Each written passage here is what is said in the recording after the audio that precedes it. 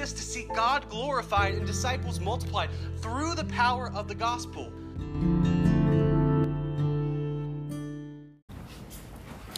When I say in the beginning, I want you to say, was the Word.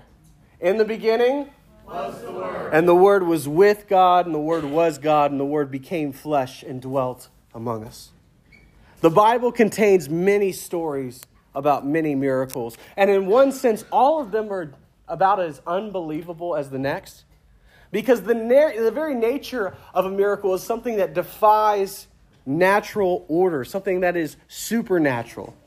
And in one sense, walking on water isn't more impressive than giving sight to the blind, because both are impossible. But if you have to rank the miracles of the Bible, there is one that ranks high above the others. And that's the miracle of the Incarnation. The word incarnation literally means to take on flesh. And in the miracle of Christmas, Jesus became incarnate. As we sang earlier, veiled in flesh, the Godhead see, hail the incarnate deity. And so whenever I say Jesus became, I want you to say incarnate. Jesus became incarnate. Pleased as man with man to dwell, Jesus our Emmanuel. And this understanding of the incarnation is what makes Christmas Christian. Christmas has been drained of its meaning by our world. It's become so commercialized that to most people, Christmas is all about presents and preparations and family obligations. We've traded the sacred for the sentimental. And Christmas has just been turned into a crummy commercial sponsored by Ovaltine. And then for others, Christmas is really about family and love and hope, which are good things. All blessings of God, things you should value. Like, I'm glad when people reject the consumerism of this world and prioritize their loved ones. But the way that we celebrate Christmas as Christians is by celebrating the miracle of the Incarnation. Because greater than the parting of the Red Sea, greater than the feeding of the 5,000, greater than the resurrection of Jesus is the miracle of the Incarnation. Because in the Incarnation, the infinite one became an infant. Man's maker was made a man. The creator of bread and water became hungry and thirsty. The truth was accused of lies, and the author of life died. And so what I want to do this morning is just to present Jesus before you in all of his glory. And I want to pull back the veil and show you a God who is worthy of your worship, a God who you're excited to worship and that you delight to worship. Because my prayer this morning is simply to fill your heart with awe and wonder because of who Jesus is and what he did in the miracle of Christmas. Because in John chapter 1, we're going to find 3 titles for Jesus. If you haven't turned there already, John chapter 1. I moved the page because of the Chronicles mistake. My mistake. It's on page 10,053 or 1,053, something like that. But John chapter 1, if you're using a Pew Bible. I need to turn there too. Yeah, it's on 1,053. So if you haven't already, please turn to John chapter 1. And in John chapter 1, we're going to find 3 titles for Jesus. First, in verses 1 through 3, we'll see that Jesus is the eternal Word. Second, in verses 4 through 9, we'll see that Jesus is the long-expected light. And third, in verses 10 through 14, we'll see that Jesus is the incarnate Son. Jesus is the eternal Word, the long-expected light, the incarnate Son. And in every one of these titles for Jesus that we encounter in John chapter 1, we're going to get a glimpse of who Jesus is and what he's done in the miracle of Christmas. So let's pray and then we'll dive in. O Christ, the prophets foretold your coming. The poor longed to see you. The heavens celebrated your birth. The apostles, the martyrs, and the faithful down through the ages repeated the songs of the angels. Lord, we were in darkness, but you have given us light and strength and peace and joy. So we ask this morning that you would give us generous hearts to hear your word. Lord, let us desire your word above all other things. Give us a thirst and a hunger for righteousness that can only be satisfied in your word. And Lord, as I preach, May the sermon that is heard be far better than the one that is delivered. By the power of the Spirit. And in the name of Jesus we pray. Amen. John chapter 1, verses 1 through 3. Look with me. In the beginning was the Word, and the Word was with God, and the Word was God. He was in the beginning with God. All things were made through him, and without him was not anything made that was made. When Mark wrote his gospel, he started with Jesus' baptism. When Matthew and Luke started their gospels, they began with Jesus' birth. But here the Apostle John begins not with Christ's baptism or birth, but he goes all the way back to in the beginning. The exact same way that Moses began Genesis 1, where God spoke the universe into existence, where God made all things by the word of his power. And here in John 1, the word isn't merely a tool that may be understood as something that God uses to create. Here the word is a person who was with God, but also who is in fact God. And if you keep reading, you'll soon discover who the word is, none other than Jesus of Nazareth. When Moses wrote Genesis, the Israelites had just been saved out of slavery in Egypt. And in Egypt, Ra was the god of the sun, and Horus was the god of the sky, and Happy was the god of the Nile. But quick survey, I want to see. Raise your hand if you've read Genesis 1. Yeah, fair amount of people in here. That's good. Okay, in Genesis 1, if you can remember that chapter, how many gods were there? Only one. Yeah, good job. That's exactly right. There is only one. In Genesis 1, there is one singular God who created all things and who reigns over all things. A God mightier than all. A God mightier than the gods of the world or of Egypt or of anything. And that's the testimony of the whole Bible. And that's what makes the Bible so unique in the history of world religions. Yet, for some reason, when the Apostle John read Genesis 1, he saw Jesus there. Where was Jesus in Genesis 1? Well, he was creating all things every time God spoke something into existence. And that's why John calls Jesus the Word. Because it was by the Word, by Jesus, that all things were made. And without him was not anything made that was made, as verse 3 says. I remember years ago, my brother and I, we were young, we were in high school. We had become Christians in a non-Christian home, and we were really zealous. We wanted to go out, and we went to the park, and we'd talk to people about Jesus. I mean, we were crazy, right? So we go up to this one guy, and we see he's reading the Bible, and we're like, oh, perfect. He's got a target on his back. We got this. So we go up, and we say, oh, what are you reading? He's like, oh, the New Testament. And oh, are you a Christian? He's like, oh, I'm studying with the Jehovah's Witnesses. And I go, uh-oh, this is no longer an easy conversation. And as we were talking, he told me that he was convinced by the Jehovah's Witnesses that Jesus was not God from all of eternity, but instead Jesus is God's first and greatest created being, that he's actually Michael the Archangel, and then he took on flesh and was called Jesus. So I go straight to John 1. I go to John 1 and I say, see, here it says all things were made through him. So clearly Jesus wasn't created. And he said, well, all things doesn't include Jesus. And then he gave me some really complicated answer about the Greek and the original languages. I just didn't know what to say. I felt like I couldn't answer. But if I could go back to him and talk to him, this is what I'd say, because you do not need to know Greek to be able to answer that objection. Just look at the end of verse 3. John does not stop by saying all things were made through him. No. He goes on to be as clear as possible. Without him, nothing was made that has been made. Like in John's mind, there are only two categories of things: creation and creator. And according to verse 3, the only way for Jesus to have been created is if he created himself, and that is impossible. It's actually the same mistake that atheism makes. Like atheism is the absurd belief in the scientific impossibility that nothing created everything.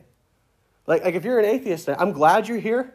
But I just want to ask you, what created the universe? If there was a Big Bang, what caused the Big Bang? Because something that was not cannot create itself. And Christianity is the belief that we have an eternal God who is uncreated, a triune, eternal God who created all things. There was never a time when Jesus was not.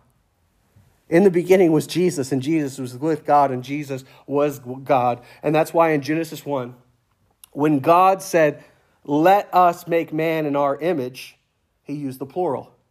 And then it goes on to say, God created man in his own image, in the singular. As early as Genesis 1, God spoke of himself both in the singular and in the plural. And John is doing the exact same thing here. And look, I don't think John and Moses were idiots. Like when they wrote these scriptures, they're not being intentionally contradicting. They're trying to reveal a deep spiritual truth that is difficult to wrap your mind around. I think that both of them were just trying to describe truths that were as glorious as they were mysterious. If you believe in a God that you totally understand, it's probably not a real God. It's probably a God of your own imagination. But in the scripture, we encounter a God who is incomprehensible, a God who is so much more grand and more glorious than any man could have ever invented. And this is where the doctrine of the Trinity is so helpful. And let me say, when I was young and I was taught the Trinity, I thought it was supposed to be like a way to imagine God or to draw a picture of God. But let me tell you, the Trinity is not meant to be a blueprint for describing the different parts of God. And I think that's why most people get confused when they have the Trinity explained to them. But it's much more helpful to think of the Trinity as a kind of God grammar. Like just like in English grammar, it lays out the rules for speaking English, the Trinity lays out the rules for speaking correctly about God. So Katie and I actually lived in Florida for 2 years before we moved up here, moved down there to take care of my 94-year-old grandmother who needed a full-time caretaker, and she was sharp right until the very end. And she was a school teacher for 30 years, and she was on you if you got any grammar wrong, and she was quick to correct you. So if I would say something like, me and Katie are going to the park, Katie and I, or if she asked me, how are you doing this morning? I said, I'm doing pretty good. She said, Superman does good. You're doing well. Grammar lays out the basic rules of good communication, and the Trinity is simply a summary of those rules for talking about God. And here are the rules. There's only one God who is eternal. He exists as three distinct persons. Each person of the Trinity is truly God. And that's how John could say that Jesus was both with God and was God. It's just basic God grammar. And here's John's main point in these 3 verses, that even though Jesus was born in Bethlehem, his origin story begins long before that. Before the wise men gave him gifts, before angels announced his birth, before the Virgin Mary gave birth, Jesus always was.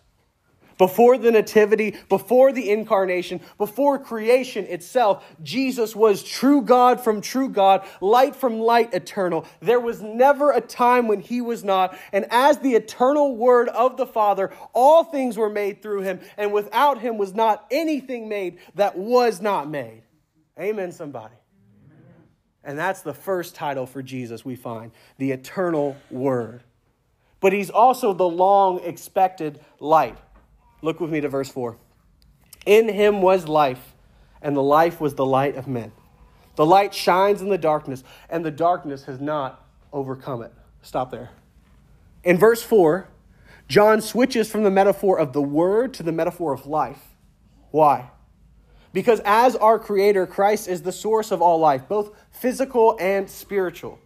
There is no other source. Every breath you have ever breathed has been a gift from Christ. And apart from Christ, you and I have no spiritual life. We're spiritually dead. Which is what Ephesians 2 tells us, that we were dead in our sins and trespasses because we were all born into this world as sinners, alienated from Christ and the life he possesses, spiritually blind and unable to see the light. That's why John also uses the metaphor of light, because these 2 metaphors of life and light are really 2 different pictures of the same reality. So in the same way that those who are without Christ are spiritually dead, those without Christ are spiritually blind. No one has ever become a Christian by their own power. But if you were lost and now you're found, if you were blind and now you see, It is only because Jesus has found you and has opened your eyes, and the light of Christ overcame the darkness of your heart, just like verse 5 says. Before that, you were as blind as a bat, totally unable to even understand or comprehend the light. If you look at verse 5, that word overcome can have two meanings. It can mean to comprehend something, or it can mean to overcome something, which is why many of your Bibles may actually say comprehend instead of overcome. And so they translate verse 5 this way: the light shines in the darkness, and the darkness did not comprehend it. So which is it? Did the darkness not overcome the light, or did the darkness not comprehend the light? And the answer is yes. I think John used this word on purpose as a kind of play on words. I think John was trying to communicate two truths with a single word. Truth one, when Christ shines his light, the darkness loses. Amen? Truth two, those who are in the darkness cannot comprehend the light. Both are true. Christ must overcome the darkness in our hearts for us to believe, and those in darkness cannot comprehend the light. And then right in the middle of this conversation, John stops talking about Jesus. He changes the subject to someone else. Look to verse 6. There was a man sent from God whose name was John. He came as a witness to bear witness about the light, that all might believe through him. He was not the light, but came to bear witness about the light. The true light, which gives light to everyone, was coming into the world. John the Apostle was the final prophet before the coming of Christ. For thousands upon thousands of years, God had sent prophet after prophet to prophesy about a Savior. He had promised to send a Savior all the way back in Genesis 3, when he promised to send a snake crusher to smash the head of the serpent who had deceived Adam and Eve. And this snake crusher would come to reverse Satan's curse. And if you read the Bible, there is prophecy after prophecy after prophecy, slowly revealing what this Savior would be like. Genesis 50 tells us that he would come from the tribe of Judah. 1 Chronicles 17 tells us that he would come from the line of David.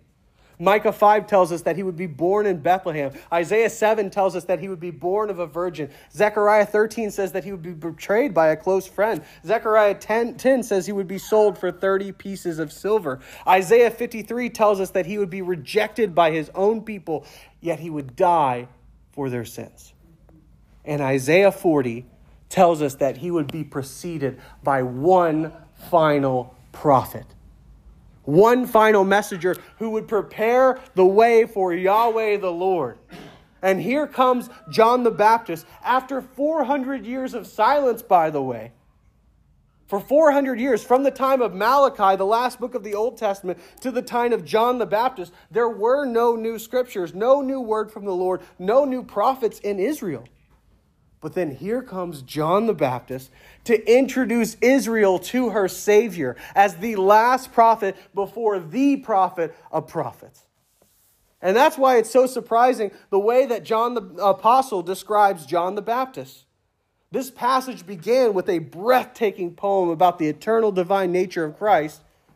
And then rather unimpressively, John writes in verse 6, there was a man sent from God. His name was John. Verse 7, he was a witness. Verse 8, he was not the light. That was John the Baptist's legacy. He was merely one witness in a long line of witnesses, all pointing to the light of the world. And the good news is that the long-expected light was coming into the world. And that leads us to the third title for Jesus, the incarnate Son. Look to verse 10. He was in the world, and the world was made through him, yet the world did not know him. He came to his own, and his own people did not receive him. Stop there. Because the world was in darkness, they could not see the light. They did not recognize the light. They did not comprehend the light. Imagine if like 5 minutes into this service, the President of the United States just comes into the back of this church and sits in the back row, and we never even notice it. Like, can you imagine being in the presence of someone with that much power and not even knowing it? That's what it was like when Jesus came. He came to the very people who should have been the readiest to receive him. That despite hundreds of biblical prophecies about the coming of Christ, when Jesus came to God's chosen people, the Israelites, most rejected him. Verse 12 tells us that, of course, there were some individuals in Israel who did receive him. But there's a reason that Jesus said and preached, broad is the way that leads to destruction, and those who enter by it are many. But the gate is narrow and the way is hard that leads to life, and those who find it are few. You see, even though it's a popular belief that all people are going to heaven, even though it's a popular belief that we're all God's children, the Bible teaches the opposite. The Bible teaches that most people don't go to heaven. And the Bible actually says that only those who have received Jesus are God's children. Now, all people are made in the image of God. Every single person is inherently valuable because they are made in God's image. But because of our sin, the Bible describes mankind not as children of God, but as sons of disobedience, children of wrath, children even of the devil. That's why so many are on the broad road that leads to destruction, because we were born alienated from God, outside of his family, children of sin. But the good news is that through the eternally begotten Son of God, we may be adopted. Look to verse 12. But to all who did receive him, who believed in his name, he gave the right to become children of God. How do you become a child of God? Receive his Son, Jesus, through believing in his name. Listen to me, church. Life is not a thing that Jesus gives you. You can only get eternal life if you have Jesus. The only way to receive eternal life is by receiving Jesus, because listen to me, when someone believes in Jesus, they are united to him through faith. And it's through that union with Christ that all that he has is yours and all that you have is his. And that's why Paul could write in Galatians 2, I have been crucified Christ. It is no longer I who live, but Christ who lives in me. And the life I now live in the flesh, I live by faith in the Son of God who loved me and gave himself for me. It's only in Christ that our sins can be taken away. It's only in Christ that we can be made righteous. And it's only in Christ that we can become a part of God's family. Because it's through this union, it's through receiving Jesus that now the Father looks at you and I with the same love, approval, and acceptance with which he looks upon his Son. Now you may be wondering, if it's really that simple, then why didn't more people receive Jesus when he came to earth? And if it's that simple, why do so many continue to reject him to this day? Well, because in the same way that a criminal does not go looking for the police, sinners do not naturally go looking for God.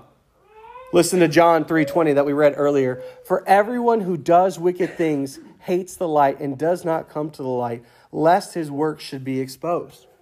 Have you ever gone to see a movie right in the middle of the day where it's bright outside, but you go into this dark theater and you sit inside this theater for 2 hours and your eyes have adjusted to the darkness? And then you walk outside the theater, you push the door, and suddenly you're blinded by the light and you shrink back and you have to cover your eyes because you were in darkness and you weren't adjusted to the light, so you have to shrink back from the light. Just like after Adam and Eve sinned and they heard God walking in the garden, what did? They hid. And ever since the garden, all of us have been following in their footsteps. And that's why Romans 3 even so clearly says, no one seeks for God. Now that may sound unbelievable to some of you, because if no one really seeks for God, how can anyone become a Christian? And that's a great question. And the answer is in verse 13. Look with me. Who were born not of blood, nor of the will of the flesh, nor of the will of man, but of God. The only way for someone to come to faith in Jesus and to be adopted as God's child is if they're first born of God. So how is someone born of God? Well, it's not according to your bloodline. Many in Israel assumed that they were God's children because they were descendants of Abraham. Because of their Jewish blood, they assumed that they were already in God's family. But John tells us that being born of God has nothing to do with your bloodline. It's been said before, God has no grandchildren. He only has children. The faith of your parents cannot save you. The faith of your spouse cannot save you. The faith of any of your family cannot save you. If you have not been personally born again, then Jesus says in John 3, you cannot enter the kingdom of God. So how is someone born of God? Well, it's not according to the will of the flesh, nor of the will of man. In John 3, Jesus would tell us, that which is born of the flesh is flesh, and that which is born of the Spirit is spirit. Do not marvel that I say to you, you must be born again. The wind blows where it wishes, and you hear its sound, but you do not know where it comes from or where it goes. And so it is with everyone who is born of the Spirit.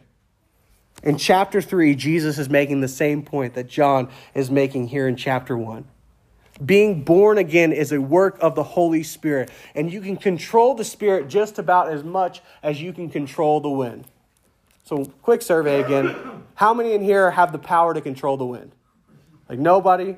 Because if you brought in that snow, I want to say thank you. I'm glad we're having a white Christmas. But nobody? Yeah, that's Jesus' point. The wind is an uncontrollable force. We do not know where it comes from and where it goes. And same as the work of the Spirit when someone is born of God. I also want to say, if anyone in here was born, I want you to think back to that time. Of all the training that you had to do in preparation for your own book, think about all the books that you had to read on how to be born. Like, obviously, none of us did any of that, because when you're being born, it's an entirely passive event. And that's why this metaphor of being born of God or born again is being used, because it's an entirely passive event. You do not cause it, control it, start it, or finish it. So how is someone born of God? In order for someone to be born of God, God must cause them to be born again. In order for anyone to be born of God, God must speak and say, let there be light into a person's heart in the same way that he did in Genesis 1. Otherwise, they will never desire to believe in Jesus. Unless God causes someone to be born again, they will never willingly become a child of God apart from God's intervention. They will never willingly come to the light. And this means that it takes a miracle for anyone to be converted. Every single person who comes to faith in Jesus, whether you've grown up in the church for 30 plus years or whether you're hearing the gospel for the first time, it takes the might and the action of the almighty sovereign God of the universe first to open your eyes and lead them to Christ. And if you're a Christian in this room, that's the miracle that God has done in your heart. And so now the question might be, how do you know if God's done that miracle in your heart? How do you know if you've been born of God? Well, look with me to verse 14. And the Word became flesh and dwelt among us. And we have seen his glory. Glory is of the only Son from the Father, full of grace and truth. Most of the world missed Jesus' glory when he came. But for those who were born of God, they beheld his glory, glory as of the only Son from the Father. And today, if you have seen the glory of Jesus in the miracle of his incarnation, then you have been born of God. This is why we sing together, veiled in flesh the Godhead see, hail the incarnate deity, pleased as man with man to dwell, Jesus our Emmanuel. For mild he lays his glory by, born that man no more may die, born to raise the sons of earth, born to give them second birth. The infinite, eternal, almighty God of the universe left the glories of heaven and took on flesh. The creator of Mercury and Venus became a fetus. He never ceased being God, but God humbled himself by becoming a man. And he wasn't born into a wealthy family or a powerful family, but into poverty with nowhere to lay his head. And so he was laid in a manger. And God dwelt among us. In the words of Bishop J.C. Ryle, he that was with God and was God is also Emmanuel, God with us. I love verse 14 because verse 14 literally says, and the Word became flesh and tabernacled among us. And that may sound weird to you. That probably means nothing to you, but that verse would have meant everything to the average Jewish reader. You see, in the garden, God walked among man and lived in their presence. But after Adam's fall, man was exiled from God's presence. And then a few thousand years later, God told the Israelites, hey, build me a tent. Build me a tabernacle. And it was in that tent of meeting that man would meet with God and offer sacrifices for his sins. And eventually, David's son Solomon, he builds a temple and the glory of God fills it. There's fire falling down from heaven. The people are falling on their faces. And eventually, God dwells among his people through the temple. And as great as the temple was, it was never meant to be a permanent solution. The temple was only a picture of something greater to come. And then the Word becomes flesh, a living, breathing tabernacle, the true and better tabernacle, because it was in the person of Jesus Christ that God once again walked among man. And today, Christ is still our tabernacle because he is still the place where we meet with God to have our sins forgiven. He is the true and better high priest who offered himself on the cross as the true and better sacrifice. He was the spotless Lamb of God, come to take away our sin. For though he was sinless in every way, though he was completely innocent, he humbled himself by dying the death of a criminal on a Roman cross. That Jesus, the eternal Word, God's only begotten Son, laid his glory by and was born to die. He became incarnate so that he could substitute himself on the cross for all who would believe, for all who would come into the family. And then he rose to ensure that we would have life and life eternal. Jesus is the only natural son. The rest of us are adopted son, which is why Jesus alone is worthy of our worship. Because in the incarnation, we have seen his eternal divine glory. And so this is how we tell the difference between those who are born of God and those who are not. If you are tired of Jesus, if you're bored with Christianity, if Christmas is nothing more than a nice sentimental holiday, then you have not seen his glory. But if there's nothing your heart longs more for than to be with Jesus, then you can be sure that you have seen his glory and that you have been born of God. Not by your will, but by his will. You were born again, and then you believed, and then you were given the right to become a child of God, and you were adopted into the family of God. I know some people are bothered by these verses because they think it means that we don't have any free will. But listen to me. We do have free will. But in our sinful flesh, we will always freely choose sin. In our sinful flesh, we will always freely choose the darkness over the light. If you want pure, unadulterated freedom, I can guarantee that every one of us would freely choose the broad way that leads to destruction. But when God sends his Spirit, when God brings about the new birth, when God takes out someone's sinful heart of stone and puts within them a heart of flesh, then they will gloriously, joyfully, freely choose to believe in Jesus. My prayer this morning was to present to you a big God, a sovereign God, an eternal God, a God worthy of your worship, because in John 1, we saw 3 titles for Jesus: the eternal Word, the long-expected light, and the incarnate Son. So let me ask you, have you been born of God? Or are you just bored with Jesus? Has God opened your eyes so that nothing is more precious to you than Christ? And do you see Christmas as just another holiday, or is the miracle of Christmas everything to you? Well, I have 2 pastoral charges for you this morning. I have 2 ways that we can take this passage and apply it to our lives. First pastoral charge: come into the family. Come into the family. Today, if you have received Jesus and have believed in his name for your salvation, then you have been adopted into the family of God. So much so that now God is your father, Jesus your elder brother, and the church your family. If that's not you, if you have not believed in his name, if you have not received Jesus, let me urge you, come into the family. Today, if you have never believed in Jesus, turn away from the broad road and enter by the narrow way which leads to life. Repent of your sin and trust alone in Jesus. And he will give you the right to become his child and to be welcomed into the family of God. And you will know that you have, in fact, been born again of God. Second pastoral charge, bask in the glory of Christmas. Bask in the glory of Christmas. If you went up to someone in the Adirondacks about mid-February and you gave them an all-expenses-paid trip to Hawaii, and you imagine that they get to their hotel, they open the doors on their balcony, they walk out into the sun. Imagine them saying, I wonder how I'm going to apply this trip to my life.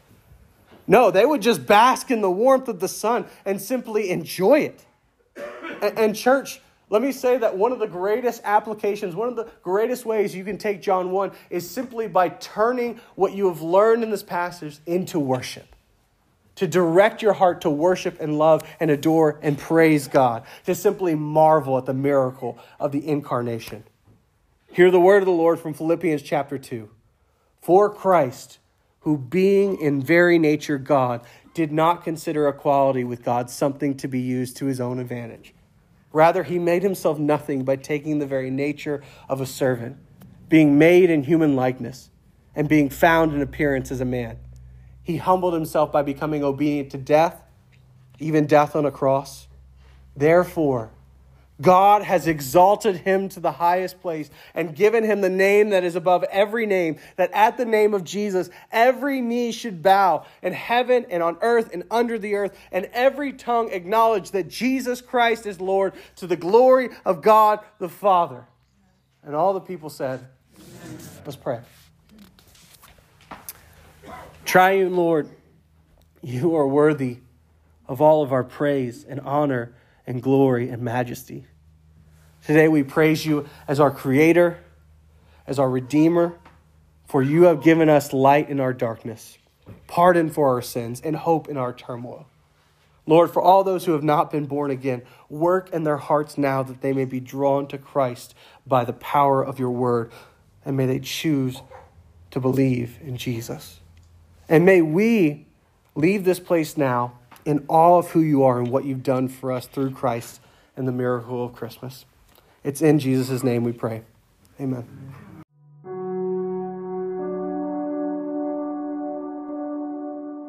Hi, Taylor Callen, pastor of Horicon Baptist Church. Thank you so much for listening to this sermon. I pray that you are more encouraged and love Jesus and the gospel more after hearing the sermon than when you first sat down to listen to it.